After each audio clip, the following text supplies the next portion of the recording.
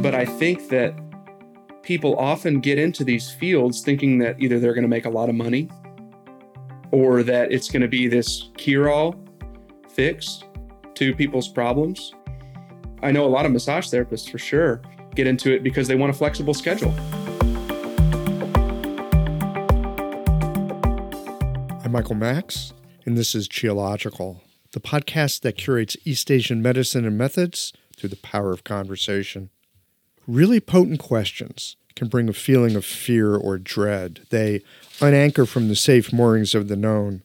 Good questions, they're looking for trouble. What is up around that bend? Just why is it we're not supposed to eat a certain food or behave a particular way or believe the central tenant story of the group to which we belong? Potent questions are not the oppositional rebellion of an American teenager. They're more like prophets pointing toward another worldview entirely. They are troubling in that you might have to change your life in ways that could leave you unrecognizable to yourself. Potent questions just might dissolve the solidity of your worldview. They should probably come with a warning label. Potent questions will make your family uncomfortable. Your friends might get nervous around them. For sure, they will come and haunt you in the quiet hours of the night because they are like catalytic enzymes. They break and rearrange the bonds that hold the structures of thought and belief in place. Good questions are troublesome enough they easily conjure up the feeling of being stupid. They don't come with easy or pat answers. You might need to change how you think, and this is where it gets tricky because change is an invitation into uncertainty, and the ego would like to look bright and shiny on the answer side of a potent question, but there's no way to guarantee delivery on that. So, any potent question? It also includes, are you willing to find out? You know, there's a good reason why the map makers back during the voyages of discovery would draw a border to the known world and then add the warning, there be dragons here. For sure, at the edge of the known, we lack the capacity to describe it. Transversing the uncharted, it takes a bit of both surrender and courage. The journey, often enough worthwhile. In today's conversation with Jason Brazil, we delve into his process of wanting to better understand the channels by taking his experience as a massage therapist and marrying it to his interest in the acupuncture channel system. He's got some keen insights gleaned from looking through the lens of the dual clock opposites, and he's charted out what he discovered on that voyage of discovery. We'll get into that in a moment. Stay with us. These conversations come to you through the generous support of our sponsors and members. All the sponsors here provide helpful products or services that you'll find beneficial in your clinical work.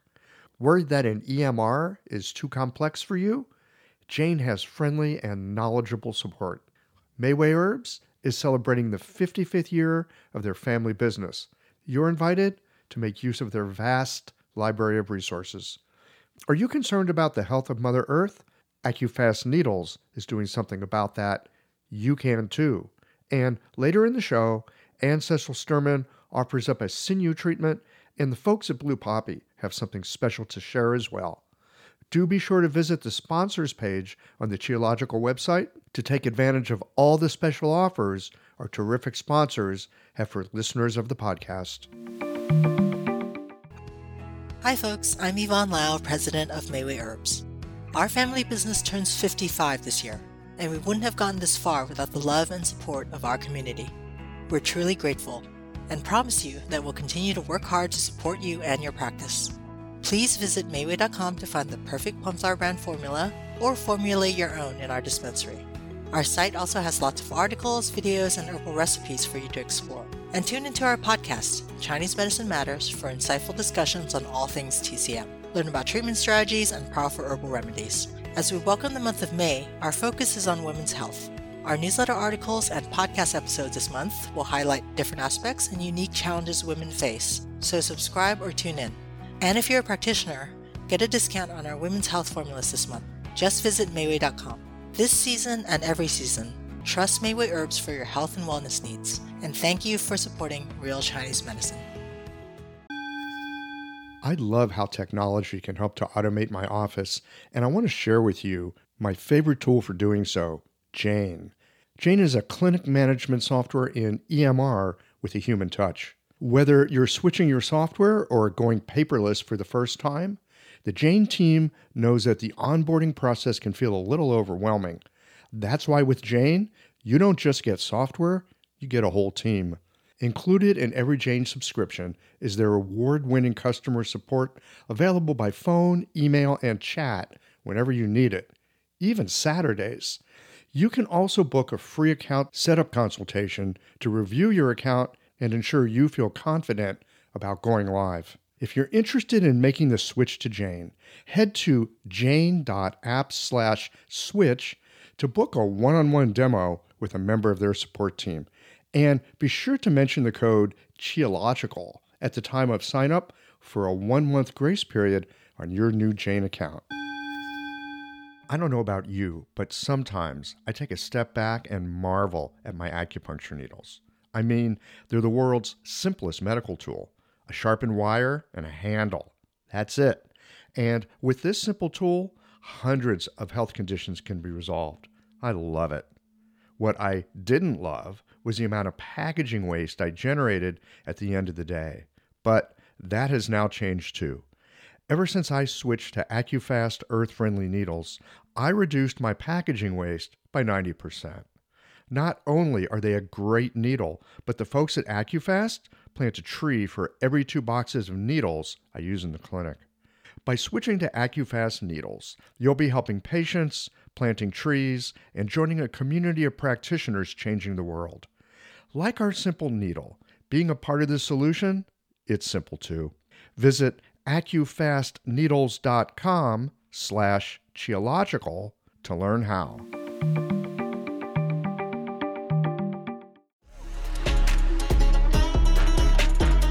Welcome to Shop Talk. In this portion of the podcast, we are bringing you roughly 15 minutes of practical, clinical methods, perspectives, and advice that has its work boots on. This section is all about practical material that you can begin to investigate the next time that you walk into clinic. Additionally, visit the show notes page for supporting materials from this week's guest on Shop Talk. All right, roll up your sleeves. Let's get to work.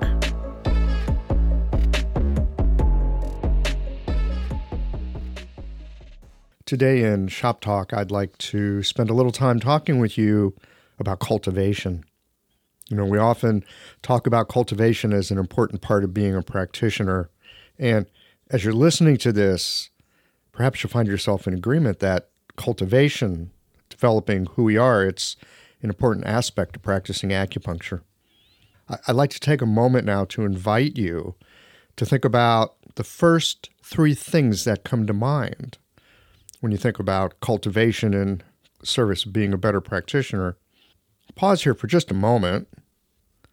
Don't think too hard about it. Just notice the first 3 things that pop into your mind. I suspect the things that just came to mind, either there are things that you're doing or things that you think you should be doing. And I wonder how many of you came up with running a business on your short list of cultivative practices.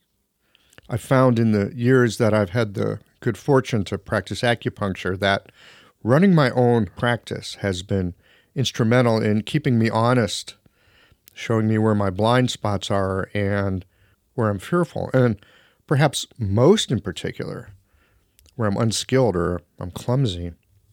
I found that running my own business requires me to be accountable in ways that I could easily avoid if I was an employee, and that the residual issues that I've had with money, power, and authority from my youth, they've shown up in countless ways in my clinical work until I realized that money was not inherently bad, but rather my lack of ability to make it. It colored my attitude toward it. That appropriate power abdicated is actually a kind of misuse of power, and that authority is not always corrupt or self-serving. There are those places where, because of our education, because of our experience, we carry a certain authority, and how we carry that and what we do with it, that makes all the difference. Running a business is not something separate from the practice of medicine. This might be one of the biggest learnings that I've had over the years. I thought the most important thing was learning to be a good practitioner, like being good in clinic, like knowing my clinical stuff. For a long time, I thought running a practice was a sideline. It was the thing that, oh, you got to do this so I can do the other thing, i.e. having a clinical practice. But it turns out running a business is not at all separate from the practice of medicine. It's actually an integrated aspect of the clinical work, and it's helped me to remove the false assumption that business and medicine were two separate things. Just like we see the mind and the body as a connected whole, the practice of medicine and the business of medicine, it's actually an integrated whole. Having a business will at some point lead you to your uncomfortable blind spots. It'll put you dead in the crosshairs of your fears. Trust me, I know this. Running a business will ask you to be accountable to yourself and to others with an honesty that at times you're not sure that you got. And it'll show you the attitudes, beliefs, and misconceptions that are sorely in need of an update. And all too easily glossed over with the thought of, I hate business and I'm no good at it and I shouldn't have to do this and I wish I could just practice medicine and not have to muck with business. But I found that there is a lot in this world that I hated. And I hated it, maybe first and foremost, because I wasn't good at it. What's more, I wasn't willing to learn. I haven't found it very easy to look at personal deficiency dead in the eye and decide to own it or do something about it. Which is why I think it is indeed true that as an acupuncturist, we need to attend to our self-cultivation, absolutely, because many of the obstacles that are in the way of a successful practice, we put them there ourselves.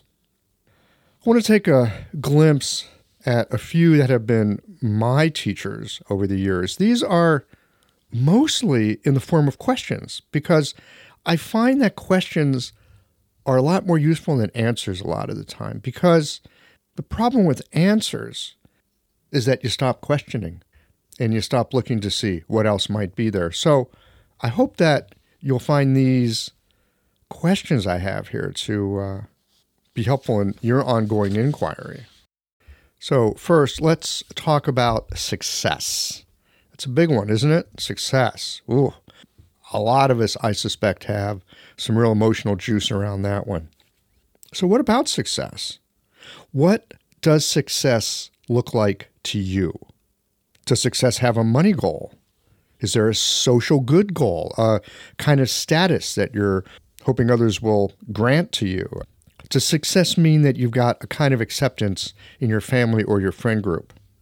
And can you name what would be around you, what your life would look like when success has arrived?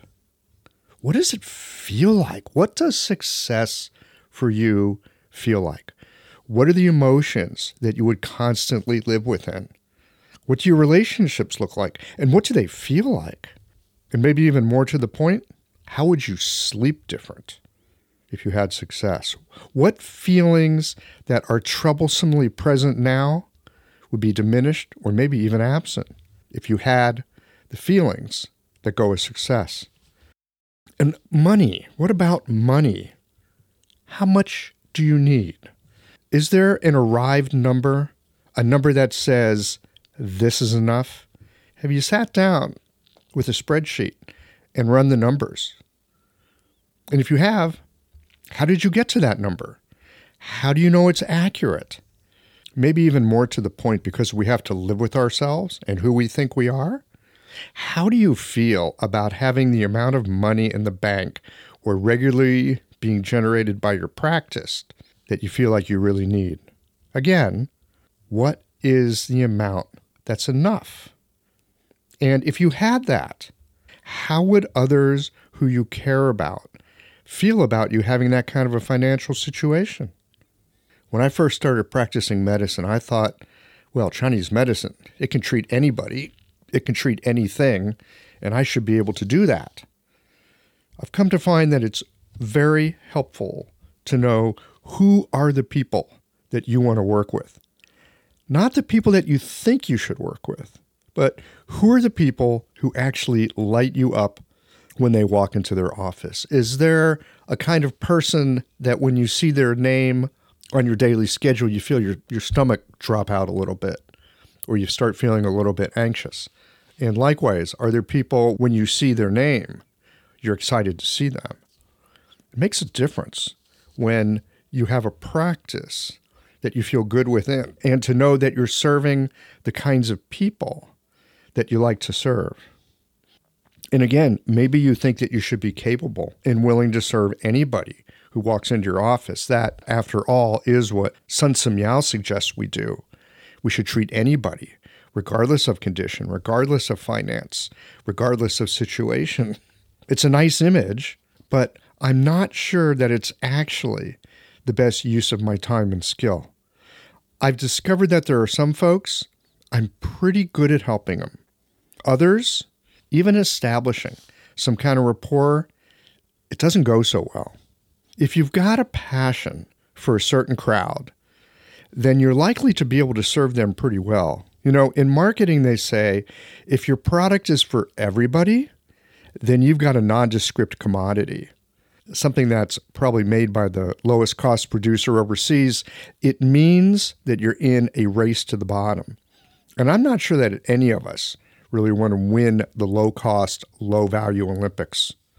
Think for a moment about a product or a service that you're happy to spend your time and your money on.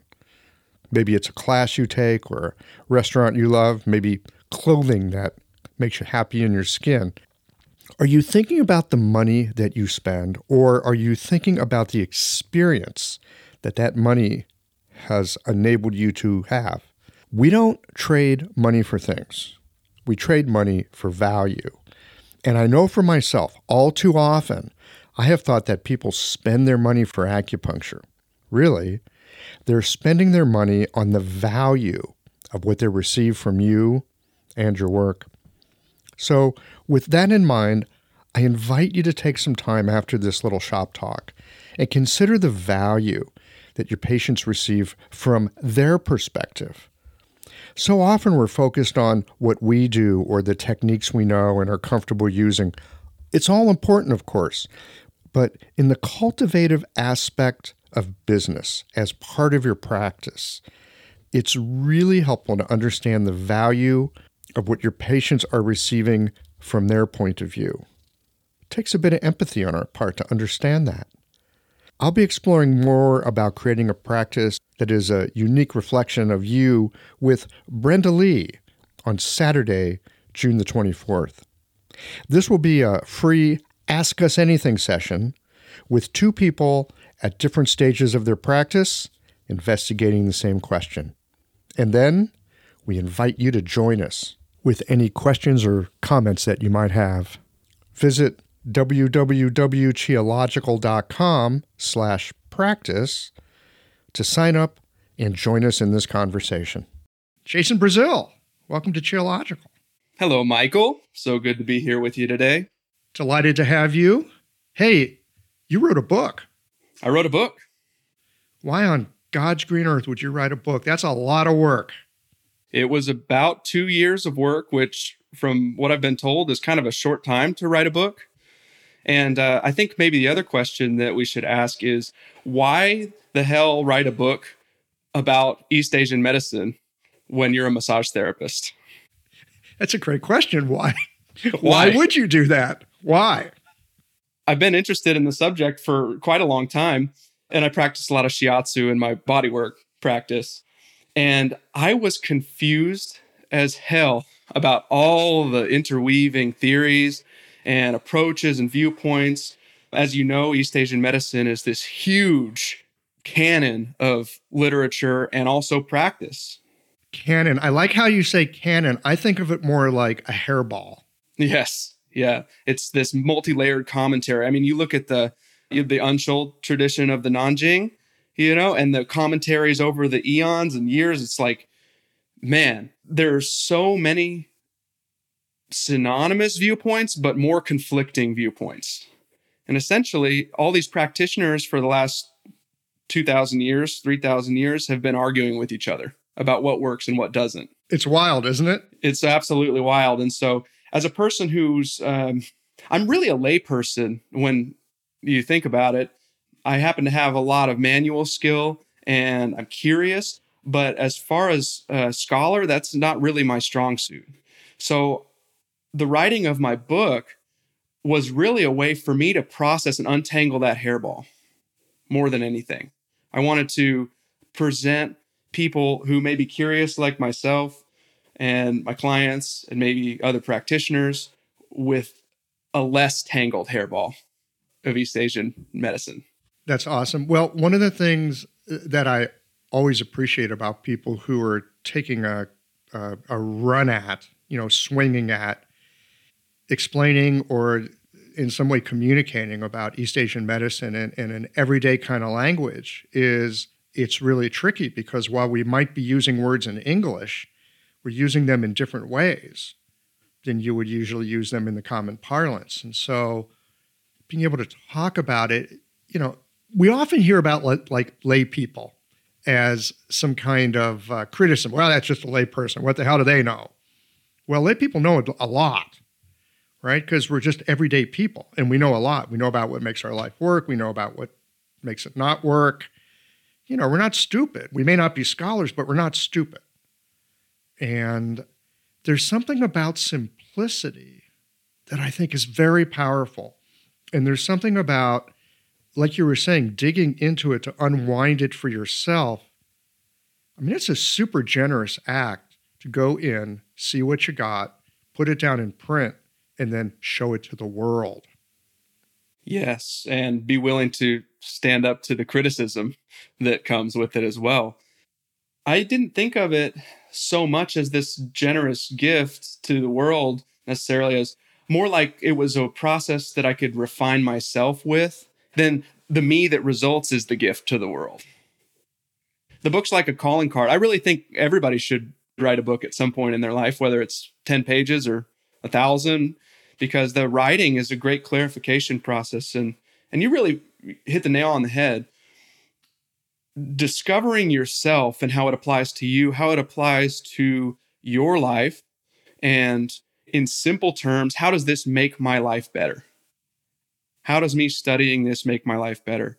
I think as clinicians, what we're really trying to do is simplify difficult things for our clients and our patients so they feel better at the end of the day. Well, and maybe for ourselves too, because, you're also a clinician, you work as a massage therapist. It's so easy to get confused in clinic. We think we're seeing something, oh yeah, this is what this is. And then you get started on working on it and you realize, wait, there's a lot more here. And then there's all the damn stories in our head. Right, all the theory. And that's something that I've heard you say multiple times that really has stuck with me, is that when I'm in clinic and I think the theory suggests that I should do this or that, I'm fucked. I mean, there's other people, maybe theory works for them, but yeah, for sure. When I'm starting to lean on, well, according to the books, I know I'm not paying attention to what's in front of me. Yeah. Isn't it all about engendering a sense of presence between yourself and the person on the table? It seems deceptively simple. We're just trying to strip away what's all the theories, all of the self-judgments, all the prejudices, all the thoughts, and just get to what's right here in front of us. When I push on this spot, when I put a needle in this spot, what arises? What's happening now? Is this helping? Simple, not easy. Because in some way, we need to have something that guides us. So often the question comes up for me, What am I being guided by? Now, you're a very hands-on practitioner. So let me put that question to you. You got your hands on people. What are you guided by? Well, I think when every practitioner starts on their journey, they have to be guided by the theory a little bit because the sensitivity isn't quite there yet.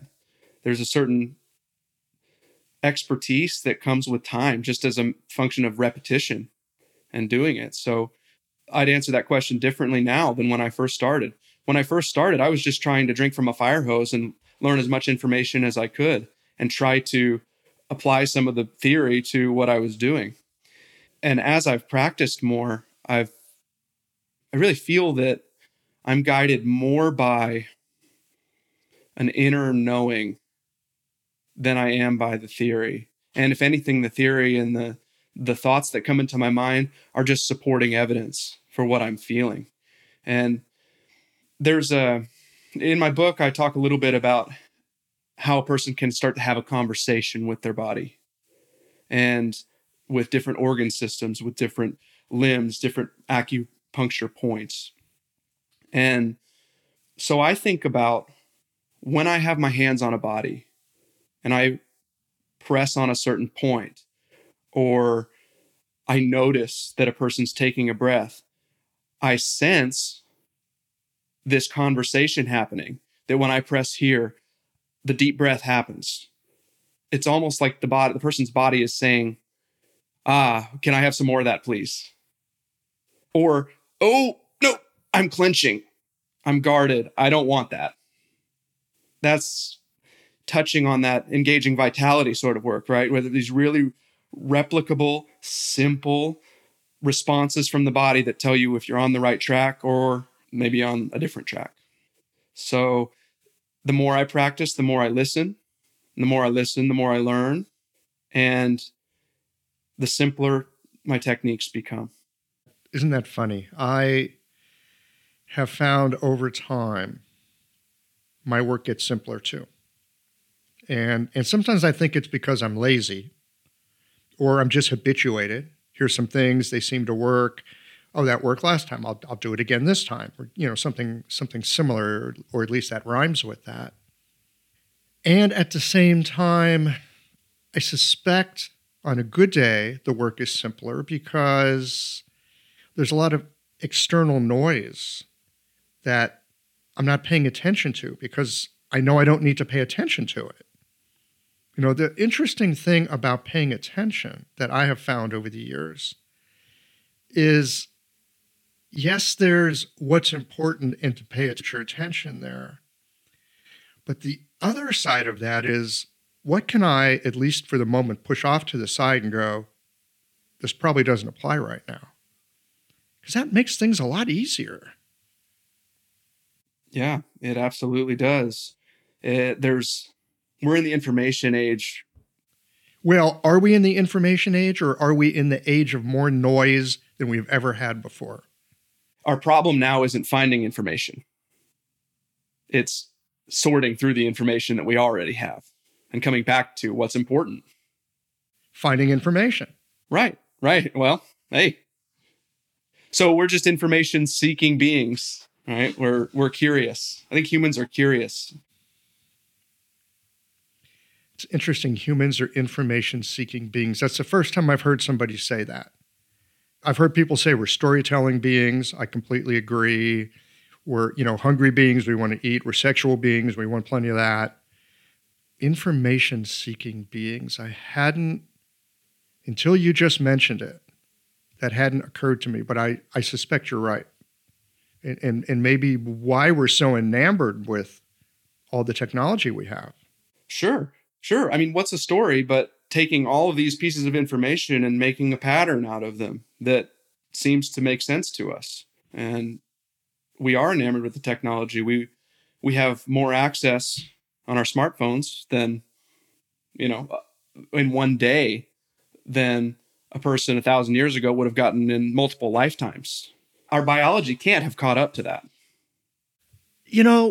I don't know. I really don't know. For sure, our biology has evolved over time without this stuff, how this interacts with our biology. I think a lot of people are asking that question right now. And, technology has brought us a lot of great stuff. It's brought us a huge amount of trouble. So at the moment, it seems like we're throwing a lot of shade on it. Is our biology not up to it? I don't know.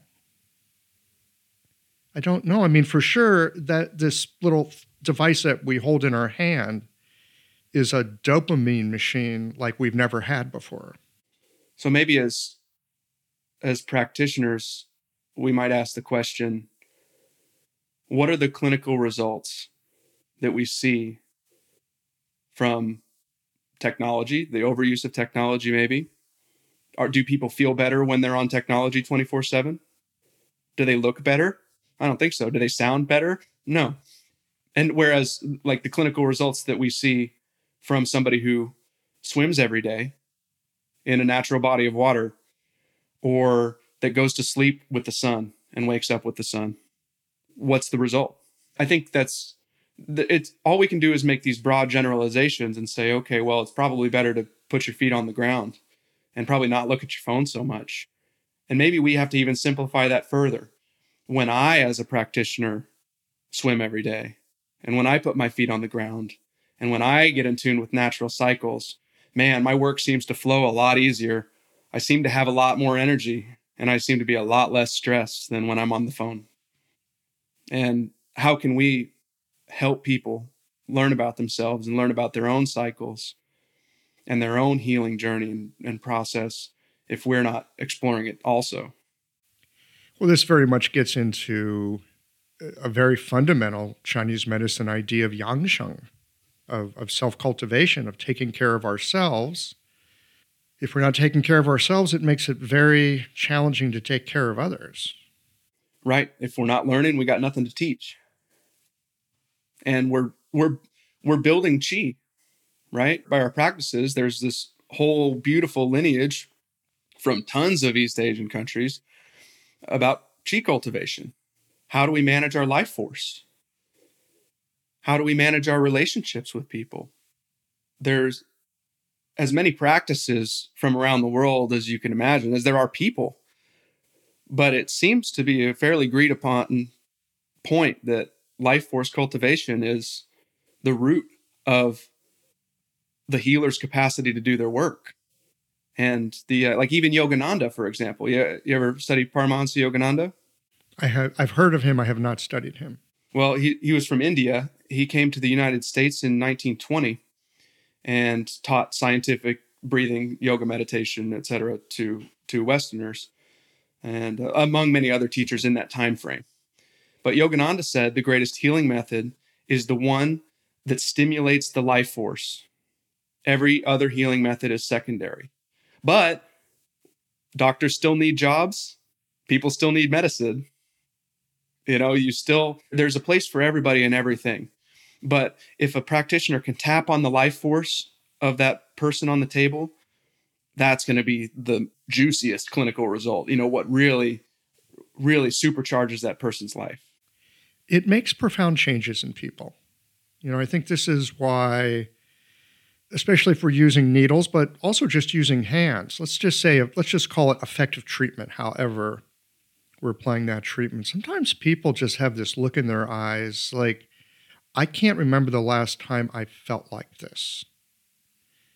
And they so often think that it came from outside. Oh, that practitioner, they did this thing and now I feel this way. So it came from that practitioner or that method or that kind of a treatment. And that has something to do with it. But if the patient didn't have that capacity on the inside, then it wouldn't have come out. It always comes out of our patient. Even something like a surgery, which can clear up a lot of stagnation or fix some things that really need to be put into alignment, it's still that patient healing themselves and taking that in and seeing what their life force does with it that makes for the healing. There certainly is that. I've read a bit through your book. Love the title, by the way. Body Constellations. I'm going to come back to that in just a second. I just want to stick a pin in that. I'm going to come back to that. But in reading just the first part of your book, in addition to talking about self-cultivation, you talk about a very essential ingredient that we don't talk about a whole lot in Chinese medicine, although I think it's there. You talk about love. I like how you said that. Essential ingredient. Can you weigh or measure love? You know, how scientific can you get with the concept of love?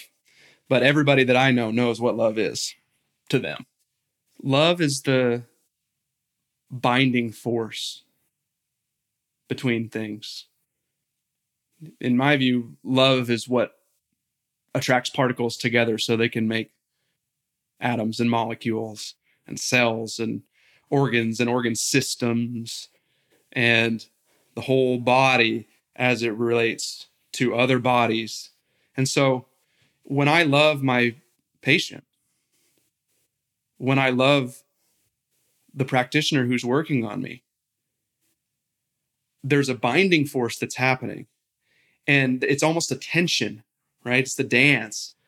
If two people are dancing and there's no binding force, there's no dynamic tension, no push and pull, then the dance doesn't really happen. You know, the best handshake is the firm one, right? Where both people are there. They're both present. Everybody knows the dead fish handshake. You know, there's no meeting. There's no sticking. And so I think, and I talk about this in the book, but if we don't love our patients as practitioners, then where's the tension? Where's the healing motive, the movement? It doesn't mean we love them romantically, obviously, but it does mean that there's care, real care. I love your description, love as a binding force. It's one of those things I hear it and I go, oh yeah, that's right. Huh. Hadn't thought about that before. Do you have any pets? Oh yeah. We do. We got a few cats. Yeah. And I would assume that you love your cats. Oh yeah, they're great. So you're bound to those cats. True enough. You're bound to them. And it could even be said that you have an attraction to them. They're attracted to you. They're attracted to you because you love them back. Well, and we feed them. Yeah. That's a binding force. Isn't food the surest form of love? That's love. Man, tell you what. Tell you what. What part of the country are you from? Central Texas. Central Texas.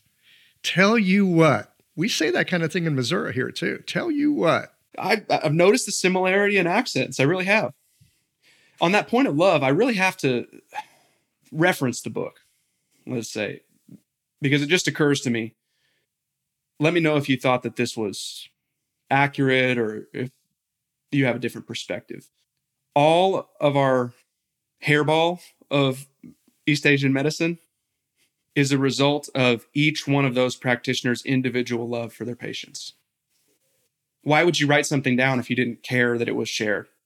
Love for themselves, love for their patients, love for their communities, love for their country. Their students, doctors in the future, passing along something that's useful to other people. Right. I don't know of another motive force that's strong enough to cause somebody to dedicate their entire life to a subject or to a pursuit of knowledge like that. I mean, you got to love it. Otherwise, you become a shell of a person who's just following the theory and applying the theory, as you said.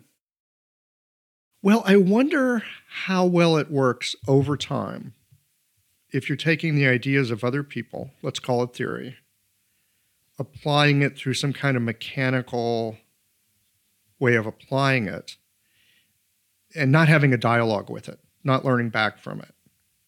There's a big brouhaha in our profession about how many people are not practicing after 5 years.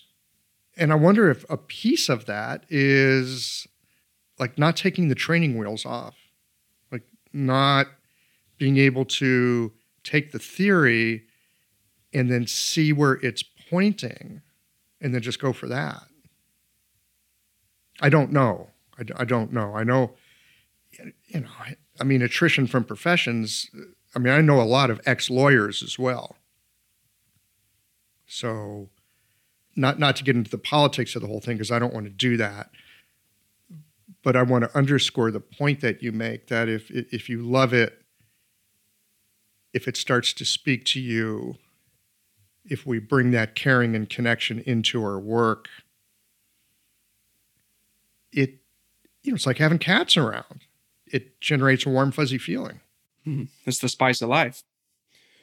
The structure of theory and methods and historical basis, tradition and practice, that's all the box. That's the hive, right? But it has to be filled with the honey of love and practice and work, and everybody's working together towards this common goal. The structure and the juice is necessary, I think. And well stated. That's really well stated. Thank you. But it's simple, right? I think anybody who's listening can understand that. I think often we want to overcomplicate things. Well, why is there such an attrition in the acupuncture field or the massage therapy field? I can tell you this for sure. Massage therapists, I've heard different statistics, but the most recent one I heard is that the average massage therapist lasts 7 months. Wow. Like very short time. I'm going to call 7 months not even getting started. I agree. Absolutely. And I'm not sure why that is. I think I'm with you on my lack of certainty on why that is. But I think one good reason why that might happen is because a person got into it for the wrong reasons. Not necessarily the over application of theory relative to practice and understanding, though that must be the case also. But I think that people often get into these fields thinking that either they're going to make a lot of money or that it's going to be this cure-all fix to people's problems, or that I know a lot of massage therapists for sure get into it because they want a flexible schedule. They want to make all their money on 2 days a week and go and travel the rest of the time. And if we're talking about clinical results, as you know, it takes hours in the clinic. It takes thousands and thousands of hours of dedicated presence, focused presence to begin to see clinical results. What is it they say? That it's like, the 10,000 hour rule, sure. But to become, from my understanding, a proficient acupuncturist, it takes like 30 years to become really proficient. I don't think it takes 30 years. Well, maybe it takes you 30 years. If you're slow like me, maybe it takes 30 years. My suspicion is after 10 years, something kind of quickens. Do you think that's a function of hours in the clinic, or do you think that's just a growing and a maturing as a person? Probably a bit of both. That's a really good distinction. Yeah, we start this process from different points in our life. I know massage therapists who started when they were 17 years old. And I know massage therapists that started when they're 50. I interned myself to a chiropractor for a while who started doing massage work after he'd been a chiropractor for 22 years. Full-on practice, clinical practice for 22 years, and then became a massage therapist. Wow, that's an interesting transformation. And yeah, I mean, what he brings to the game from the get-go would be very different than a 22-year-old just graduated. I'm going to make me some money 2 days a week. Yeah. And, there's also that thing about, are you learning from your experience? I think it was Bruce Lee, and I'm going to slaughter this, but I'm going to say it anyway. Something to the effect of, you can practice a kick 10,000 times, but if you're practicing the same kick, you're not learning anything, right? It's like you got to do it. And all right, how do I recalibrate that? You do it again. Oh, yeah, do this. Or do it again. Yeah, move the balance like that, right? If you do the same thing over and over without somehow learning from each iteration, then, yeah, I suspect not much happens. But if you learn from each iteration, that's when stuff starts to happen. And that just takes time and attention. And intention, exactly. If I can help you out with that quote, which I'm probably not going to get it perfect either, But I love the way that you said that, because it's almost like I think we arrive at the same point like we always do. But he said something like, I don't fear the man who has practiced 10,000 kicks one time. I fear the man that has practiced one kick 10,000 times. Right? Yeah. So it's like, okay, break it down to what is the kick that we're practicing as clinicians? Well, the kick is somebody comes into our office and they have a problem. We get paid to solve problems for people. That's right. People don't care about acupuncture. They don't care about massage. They don't care about any of it. They care about getting rid of the thing that they walked in with. Yeah. At a reasonable rate and in a reasonable amount of time to them. That's what they pay for. Hopefully a pleasant experience. Hopefully so. Yeah. So the kick we're practicing, somebody comes in, they got a problem. And our kick is to, as best as possible in their language and in their experience, make a difference in the problem that they came in for. And maybe if we're doing that well and we can see how it's important to them, they can feel how important it is to us. And they learn a whole lot more than they bargained for. Hello everyone, Anne Cecil Sturman here. A working knowledge of the 8 extraordinary channels from the unbroken oral tradition of acupuncture is valuable beyond words. The power of these channels is tremendous if the practitioner has well integrated diagnostic, theoretical, and practical skill. You'll be familiar with Dumai, the governor channel, or the Sea of Yang, the primal reservoir of Yang, which ultimately finances all movement and growth. But this channel also governs the ability to self-determine. The psycho-emotional presentation of your patients can be matched to a classical activation of this channel, clearing impedance in the free flow of Yang Qi to body, mind, and spirit. I'd like to share with you the marvelous potency of the Du channel in a full-length live treatment video from the seminar I taught last year in Melbourne, Australia. It's at annececilsturman.com/sinews 2024. Click on the Jump to Free Teaching button or see the link on my Instagram page at Anne Cecil Sturman. Thanks, Michael. Back to you. In their language and with their experience. High five, man. Yes, I think that's really important. And I say that because I wasted years. Maybe they're not wasted because hopefully I learned from it. But I spent years trying to teach people a little bit of basic Chinese medicine 101 so they could understand what was happening. Well, that time might have been better spent trying to understand what happened for them in their language so that I could follow them more closely in their healing process. Here's another place where I screwed up a lot. They'd come in and say things like, well, I'm a lot better now. And I'd be like, oh yeah, that acupuncture really helped. And I'd ask them to tell me more. And they'd go, well, I went to my chiropractor and they did this and that, and now my problem's gone. And, my ego wants to say, well, yeah, but what about the acupuncture? But the healer goes, oh, they're cottoning to this thing that they got from the chiropractor. Okay, let's follow that. Maybe there's something I can do with acupuncture that will ride along with whatever they're thinking in their experience and in their language so they get better. Yeah, that is such a vital piece. And, it's one of the things that I think you bring out in your book. You've got your own way of storytelling. You got your own language. You got your own perspective that you brought into this because, clearly you're interested in the work you do. You've been thinking about how to talk about it. And, you do that in the book. But again, own perspective, own language, which brings me back to the title of your book, Body Constellations. Constellation is a great word. I think about being a kid and looking at the night sky, and you're hanging out with people that are older than you and they go, see the Big Dipper? And you're going, huh? What? Right? And then they point it out to you and you're like, wow, is it always up there? And then they point out Scorpio or Orion or, something. And it's like, wow.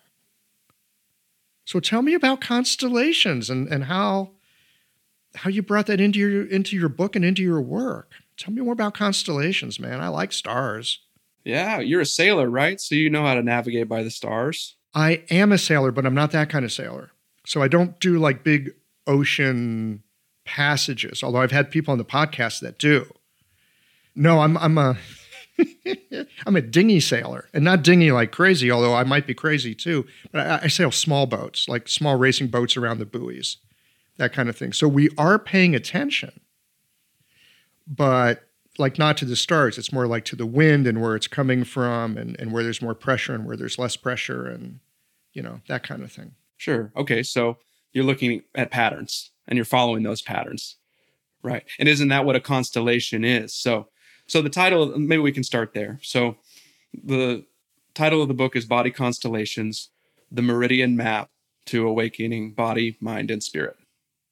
So the channels, from a practitioner standpoint, man, that's like the great mystery, right? It's where novice practitioners begin and master practitioners end.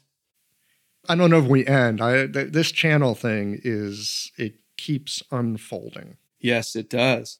And I think the reason it keeps unfolding is because of how many layers of truth are encoded in this channel map that we've created for ourselves as a lineage of East Asian medicine practitioners. So when I look at a map of the channels, I look at my wall chart that has the channels up. I see dots, i.e. points, connected by lines. And to me, that screams like, oh, that's a constellation right there, right? Because we look up at the night sky, as you said, and there's the Big Dipper. Well, how do we tell the Big Dipper? They're points of light connected by imaginary lines, right? It's totally imaginary. We just made it up. We said, well, that's a consistent enough pattern that we drew some lines in between there and said, that's a map, and we can follow that, and we can navigate our transatlantic cruises by those stars, right? They're that consistent. And I think the channels are that consistent as well. Consistent enough that we can sort of navigate ourselves by. But they do change positions. When you look at a constellation in the sky, it looks static. But as we know, those stars are spinning at rates that we can't even possibly imagine. They're so fast. And that's part of what gives us this sense of wonder. You look up at the night sky and somebody older says, that's the Big Dipper. And you're like, well, what's the Big Dipper? And they say, well, you know our sun? Yeah, well, think about like 40,000 of those suns up there that are all spinning really far away, as far as you could possibly imagine, way further than you could ever travel in your lifetime or in 1,000 lifetimes. We're seeing the reflected light of those thousands of dying suns. And they appear to us as the Big Dipper in a pattern that's navigable, followable, replicable. So what comes to my mind when I hear that is like, oh shit, I am tiny. I am never going to understand all this. But I have a place where I can start right now. And so I thought that really kind of hits the nail on the head for our journey as practitioners. We're never going to understand everything about the channels.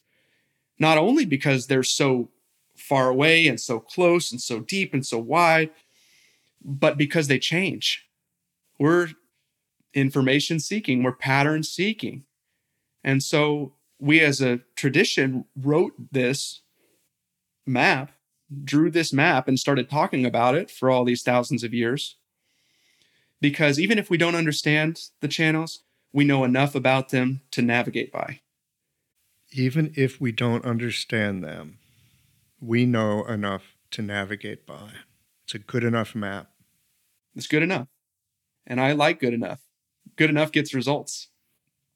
Yeah, well, another thing we like to say here in Missouri, I don't know about you in Central Texas, but we like to say, get her done. Get her done. And, there's something satisfying about knowing that we know and feeling, I'm speaking for myself, feeling like I understand. It's part of me that really likes that whole intellectual thing. Probably because I'm a small, scrawny guy and I was never good at sports in high school, so I had to use my brain because I couldn't use my brawn. I didn't have much brawn, so I lean toward that intellectual. So there's that. But being able to let go of that a little bit, not get rid of it, just hold it loosely. I don't need to know everything. I need to know just enough, like you say, to get started. Isn't that so often the trick with so much is we're thinking about the ending. Oh, I might get, if I become a massage therapist, I can work 2 days a week, make a lot of money, and I'll get what I want in life. And then you get out there and you realize, oh shit, not at all what I thought. But yeah, like being able to just get started, like start. That, I think if there's a superpower in the world for anybody, it's being able to start. Isn't that's the strongest barrier for sure. For me, I can speak to experience. It's just starting something. So like with this book, who in their right mind has a half-cocked idea to write a book about a subject that they're barely familiar with or haven't even really started mining? Well, I think that when I started, I gave myself permission to learn with a full throttle curiosity. I want that on a t-shirt. Full throttle curiosity. You're going to have to write it down. I'm writing it down. Full throttle. You know what? Because I forget what I say. Yeah, okay. That's the name of this podcast. That's the name of this episode. Full throttle curiosity. There you go. So, what's so curious about these channels? Well, they're made up, for one. That's very curious. We drew some lines among the stars. Uh-huh. Yeah, exactly. What river is straight? You know what I mean? You tell me. What blood vessel is straight? Yeah.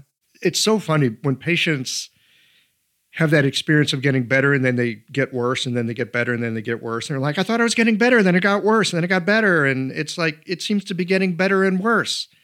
And I will take them out of the treatment room into the waiting room where we can look outside and there's trees and this and that. I go, you show me a straight line in nature. Show me one. And they're like, oh, there's no straight lines in nature. Go get back on that table. Now, that might be the most valuable clinical tip I've ever heard. I don't know. I mean, this is the fun of clinic, right? Sometimes stuff comes up and it's like, where the heck from? Yeah, absolutely. And really magical stuff happens, doesn't it? The stuff that we had no intention of doing or making happen, and it happens. And we just say, oh, cool. I stuck some needles in you, or I pressed on your neck. And then the next time you come in, you made up with your partner, who you've been fighting with for 10 years on and off. It's like, how can I say I did that? There's no way. And I happened to be there, and there happened to be a correlation. It said, well, okay, so you release all the tension, the excess, in other words, along the gallbladder channel, and the person gets out of their head and gets more into their heart, because they're opposites on the clock, as our practitioners will know, right? Gallbladder and heart, logic and heart, right? Logic and spirit. So you release all the excess in the logic, and then maybe that chi flows into the spirit, and then the spirit does the work. These are all just speculations. Useful speculations based on patterns that seem reliable. I can tell you that when I press on the gallbladder channel and I feel excess tension, more often than not, that person is overthinking things. And more often than not, they're overthinking things because they've got some bone to pick that they haven't picked. Some bone to pick that they haven't picked. You would think they would. I mean, gallbladder is about courage. You think they would have picked that bone. Well, it's a flood, right? Too much gallbladder chi. Way too much. They're overwhelmed by the amount of things that they can choose to do. We know it's about rationality and decision-making, right? Courage, for sure. And so how many times have you gone to the supermarket and seen 20 things that you have to pick from, and you're like, oh, screw it, I don't even want to choose. People like 3 choices, Communications research and marketing research shows that people like 3 choices. That's like the optimal number of choices.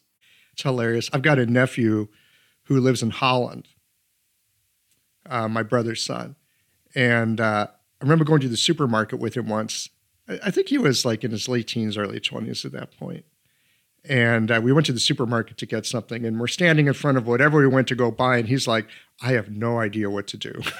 Because it's like 12 different options. He's like, we only got 2 or 3 of these back home. It's like, I don't know what to do with this.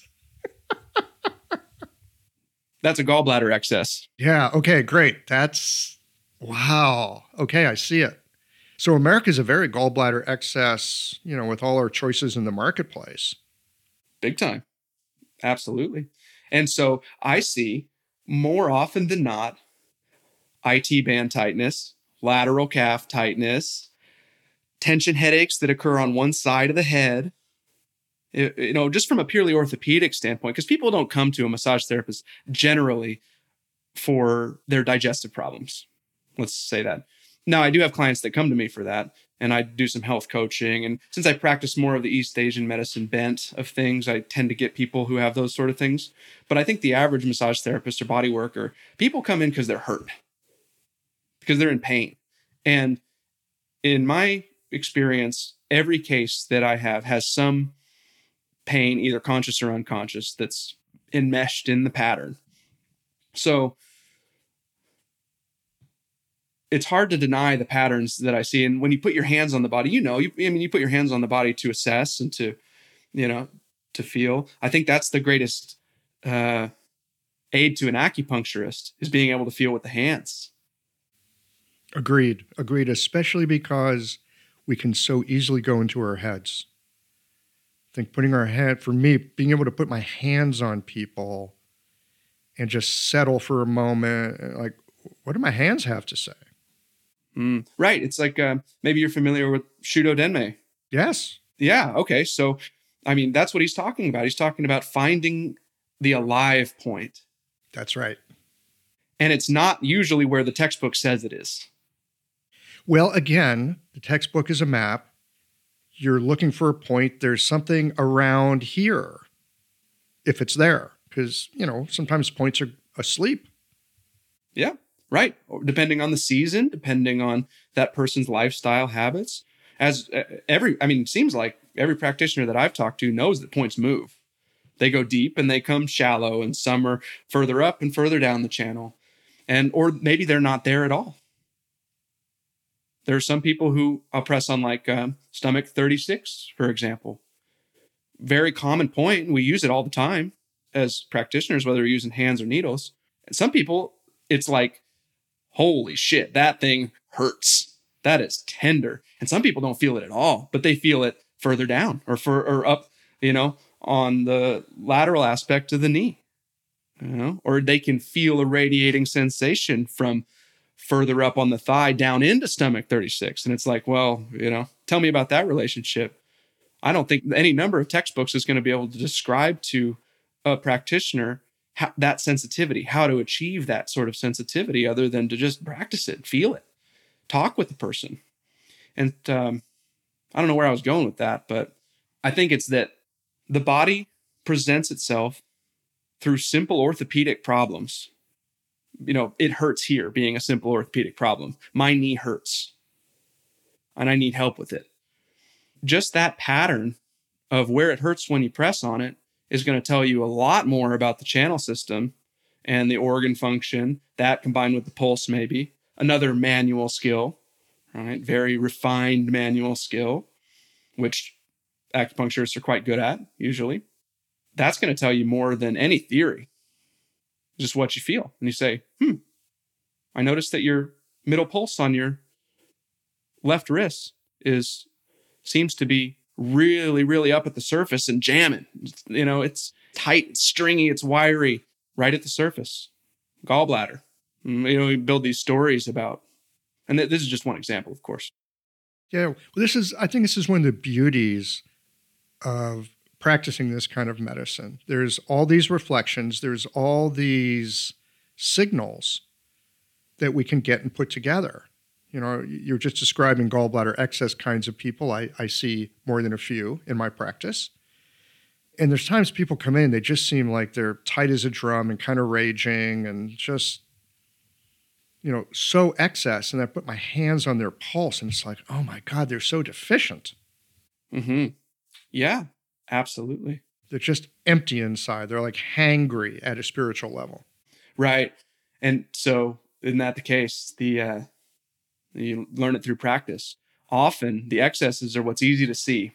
Of course. And the deficiencies are the hardest thing to see. It takes a slightly different kind of vision. I think with practice in time, but I would say for sure, at least for me, I notice the excess first, and then I have to kind of hunt for the deficiency. And, you know, it'll show itself, but you got to like lift up some rocks and things. What comes to mind when you say that, because I always like to relate this back to practical, common sense examples, right? For the people, not just the people on the table, but for us too. That when a young kid, is throwing a tantrum, would we consider that to be an excess or a deficiency? Oh, man, that's great. I think we'd all say that's an excess. That's up. That's out. It's young. It's exploding. You know, whoa, big tantrum being thrown here. Well, why does a kid throw a tantrum? Kids don't just throw tantrums just because. They throw tantrums when there's an unmet need. What need is not being met here? Either maybe that kid needs to be listened to. They had a really important idea that you as a parent maybe didn't think was that interesting or that important, but to them it was the whole world. And the tantrum calms down when you listen to them. Or maybe they needed just some gentle care and love, you know. Maybe they got colic. You know, the kid's throwing a tantrum, but it's because their digestive system is deficient, underfunctioning. Gases are building up. It's not moving the right way. I think you're right. I think we have to turn over some rocks. What's the thing that's not being fulfilled here? And that's that whole balance of, I don't really even prefer the word sedate, tonify and sedate, because sedate seems to me like suppressing a symptom and not filling a deficiency. So like in Sa'am acupuncture, right? Which you're more familiar with. It's all about tonifying first, generally. Enough that I get kind of the principles. I don't claim to be an expert on any of this stuff, but if I simplify it and I look at it and I look at the tonification and sedation points, tonify, then sedate. Build up your deficiencies, your constitutional lack, the thing that you're not getting, and then sedate. It works the same way when I'm working with people who are trying to lose weight. Very often people can't lose weight because they don't have the micronutrients and the hormones necessary to do all those reactions and all of that work to get rid of the excess. Their body will get rid of the excess as soon as they have the capacity, hormonally, nutritionally, to lose that. Their body will take care of the process in many cases.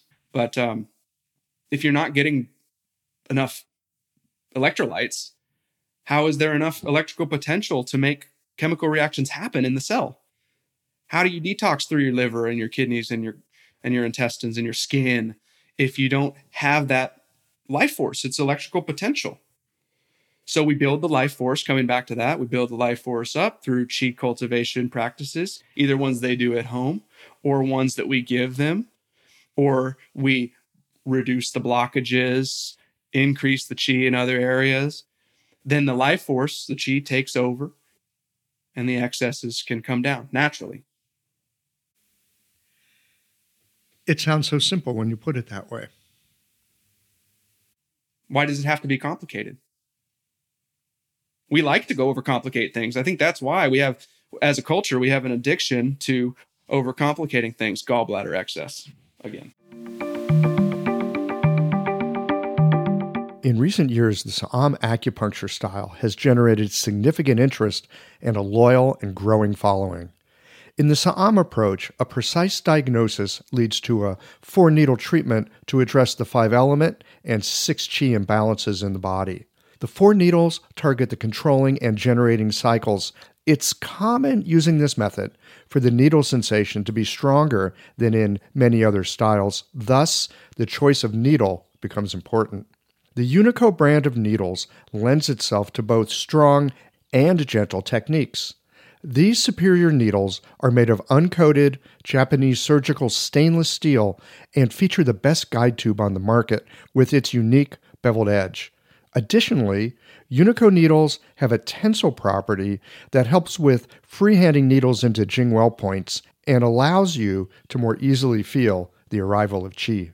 Blue Poppy is the exclusive importer and distributor of Unico needles.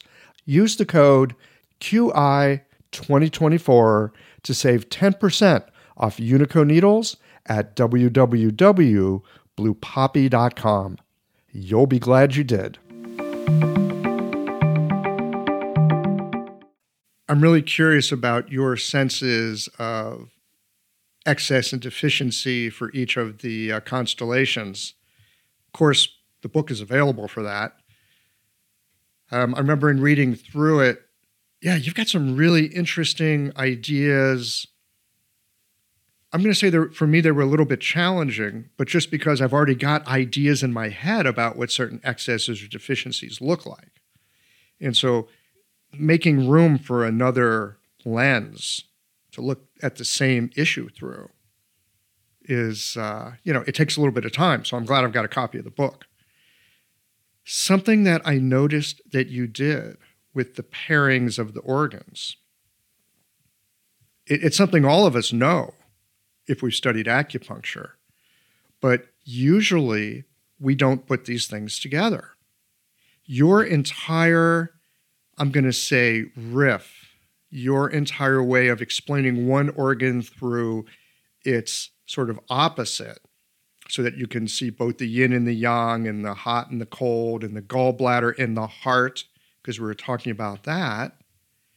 Your entire sense of how organs function together, at least in the book, is through the clock opposites, which again, we study about it in school. It's kind of an interesting thing, but man, you take the deep dive into that stuff. What led you to that perspective? What drew you into looking at it that way? Because we're sitting here and having this conversation right now, and you are very fluent and descriptive in, well, here's your gallbladder, and there's your heart, and here's how one's excess and the other one's deficient. You've got some clarity on that. What drew you to looking at the clock opposites as a productive lens? Well, I think to clarify, there's also so much to be gained from looking at other pairings besides clock opposites, like you say, the more traditional approaches that an acupuncturist would look at. If you're looking at the gallbladder, of course, you're going to be looking at the wood element pairing with the liver. That's very common. And then you'll also be looking at it from a Shaoyang perspective, right? And those are lenses that are very, most acupuncturists are very fluent in. We know that constellation. Right. And that's, like you say, that's the idea that you have present in you.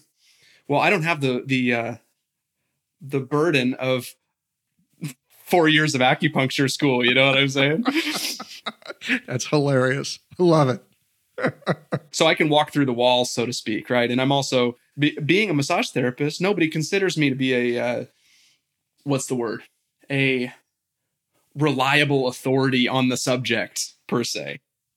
Because I didn't do the thing and then get the letters that got me the result of the acupuncture license. So to me, the clock opposites, what drew me to them was this. It was first an intuitive sort of understanding that when the one organ system is most active, say at 11 p.m. to 1 a.m. Let's look, that clock, of course, there's no lines there, right? It's not a clearly delineated thing. Your gallbladder's working all the time. But if that clock position is happening 11 to 1, it makes sense to me through that law of polarity and yin and yang, which we all love to come back to because it's so useful. There must be another organ system that's not functioning as much at that time. It just seems so intuitive and so simple, or maybe even oversimplified. And so when I took that as a possibility that, okay, I'm not seeing a lot of literature about clock opposites and how they work together. Like you said, it's not really part of the lineage per se to look at those things. I mean, it is in that we're shown the clock and, here's the Zhu Qi clock and, cool, look, there's different energy in different organs. And sometimes we'll look at things like, look, they're having this urinary problem at the time of the urinary bladder. Okay, that's, that might be useful. But yes, I think you're right. It's almost more like a curiosity than often used map. But yeah, I like it. Like you said, you don't have the burden of 4 years of acupuncture school, so you can walk through walls. Right. Yeah. And so I got to pursue my curiosity, mostly also because I'm not being paid to write this book. I'm writing it out of my own pocket. Hopefully it sells so many copies that I get paid for it, and I'm open to that. But like I said, it was an exploration into my own process, which I think everybody can benefit from. So I see these clock opposites. I look at each one of the organs and each one of the channels individually first, and I say, okay, well, what's the nature of the lung, for example? The start of the clock, right? And so it's 3 to 5 a.m., first thing, waking up in the morning, right? Setting boundaries. And as we know in Chinese medicine, the lung governs the immune system and the sinuses and the skin, and there's all these other relationships that are happening physically. And so I said, well, what's the nature of the lung? The essential nature of it. And I explored the literature and my own understanding and did a lot of breath work. And well, it seems to me that the lung is all about boundary setting, having flexible but not too permeable boundaries. And that quality of boundary setting, right, of being able to accept the things that we want and block ourselves from the things that we don't want. I saw that in the lung, and I said, wow, this is like, if I could give an archetype name to it, give it a character, something that, that I could name it by and signify it by, well, I call it the shield. Right, that's the name of that constellation. So I said, okay, well, that's the shield. So that's what that does. And that's just for me, right? I said, okay, well, this seems to me like a good name for it. And it's a ping. It helps me remember everything that the lung's associated with, because it's a storybook character, this archetype that has its own meaning and substance and poetry about it. So I said, okay, well, if this is what the shield is, what's the opposite on the clock? Well, it's the urinary bladder. So I took as a starting point and I said, okay, clearly the clock opposites are talked about, but not very much. Let me understand the essential qualities of the urinary bladder. And I did the same thing, and on. And I said, okay, well, that's the sentinel. I said, how does that relates to the shield? Wow, these two things are kind of related. The bladder is this, it runs along the back. It's like the hackles on a dog that pop up whenever there's any sense of impending danger. The bladder channel has more points than any other channel, right? It connects through related points with every other channel and every other organ. And I said, okay, well, this is like the watcher. It's checking everything out. It's like the first line of defense. So that's the sentinel. It's looking, it's watching at the wall. So the shield and the sentinel work together, right? And they have this dialogue that's happening. They're complementary functions. And so I looked at that and I said, okay, well, those two seem similar. And then I went to the next one. I went to the large intestine and the kidney.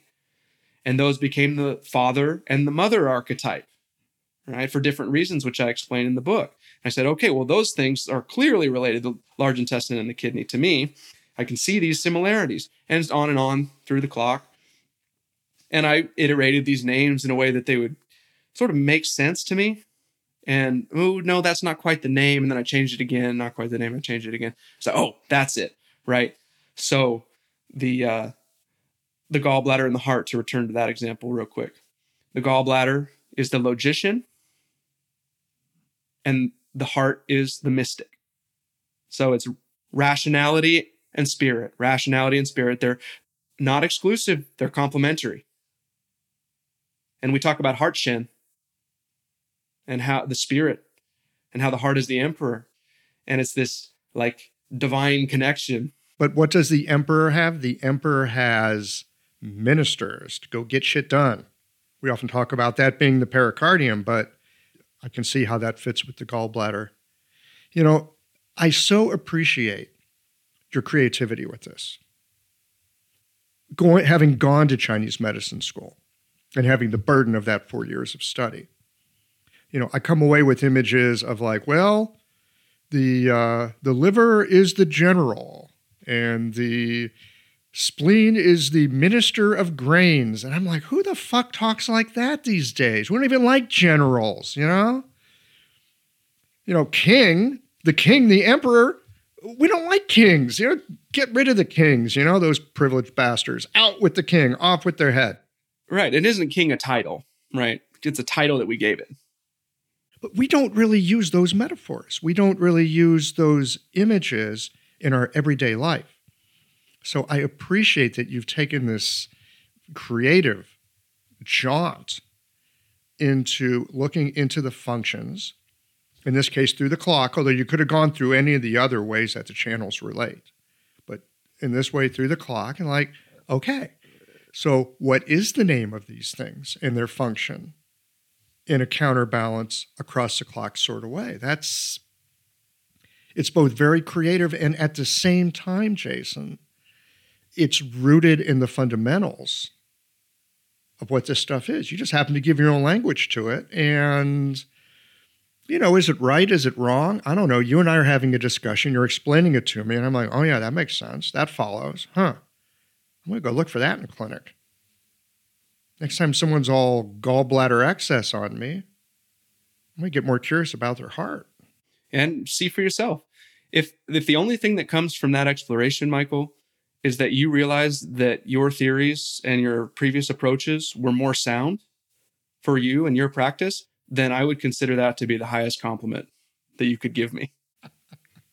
Well, you know, I love your phrase, full-throttled curiosity. You know, it's so true. And whether it's medicine or relationships or cooking or, you know, whatever we're doing, like, take a look. What is this? Let's explore. Maybe you learn something new. It's like, yeah, I'm going to use this. Or maybe you come up with, yeah, I dig what I got. I'm glad I looked, but I'm good with what I got. Yeah, that willingness, that openness to, let's see what else might be here. Well, I mean, that for me is the juice. It's what keeps me in clinical practice. So I appreciate that spirit of your book coming through and especially this conversation. Man, this has been a great conversation. I'm so grateful for you. Well, you know, the podcast exists because there's interesting people to talk to. If it was just me talking, I've got about 20 minutes of material and then I'm done. You know, but there's something about like noodling through medicine that's just fascinating. You know, especially if someone's taking the time like you to noodle through it a bit and come up with something enough that you could actually put it into a book. Yeah, I agree. Yeah, well, dialogue's the oldest form of teaching, isn't it? I suspect it is. We're just talking about stuff. Do you see that pattern in the sky? Uh-huh. Whoa, that was there last night, but now it's different. It's in a different spot. Show me somebody who knows it all about Chinese medicine, East Asian medicine, body work, nutrition. Yeah, nobody. Anything worthwhile. There's no end to it. Amen. Yeah. Well, hey, we should probably wind this down. I got a couple other quick questions. Okay? All right. I want to try something new. I'm trying this on you. All right? First time we tried it. I've been listening to some other podcasts lately, Barry Weiss in particular. And she always has a thing at the end. She calls it a lightning round. just a couple of quick questions. And if I was better prepared, I would have written these down, but I don't. So I'm just going to do this extemporaneously. A couple of quick questions, lightning round, okay? Fire away. What's the book you're reading right now? Tao Te Ching. What's your most favorite book of all time? The Prophet by Khalil Gibran. Latest music that you went, whoa, I've never heard anything quite like this. Rising Appalachia band. They're a folk band. Very good. So powerful. Interesting you should say that. Yes, I heard them recently. Yeah, okay, Rising Appalachia. Okay. Favorite snack? Plantain chips and peanut butter. Dude, are we from the same family? We must be. Bananas and peanut butter is good too. Peanut butter on damn near anything. Amen. Okay. Biggest question you have about Chinese medicine? How simple can we make this? All right. And final lightning round question. What can bring a little more love into the world? Loving yourself. And all your cracks and crevices and things that you don't love right now. Love those, and then the love will go, it'll flow into the world just by our actions. Jason Brazil, this has been a blast. Michael Max, real pleasure.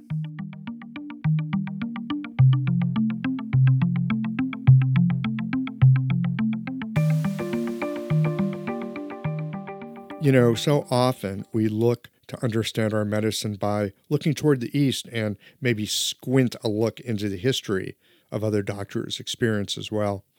It can be fruitful for sure. So it rather tickled my funny bone to be talking to a cat from Podunk, Texas, about his perspectives. Our medicine, it has a history, but it is the way that it comes alive in the present moment that gives it its potency. I really enjoyed Jason's book. His archetypes challenged me a bit at first, and then I came to appreciate the insights that he had and the courage to write it down.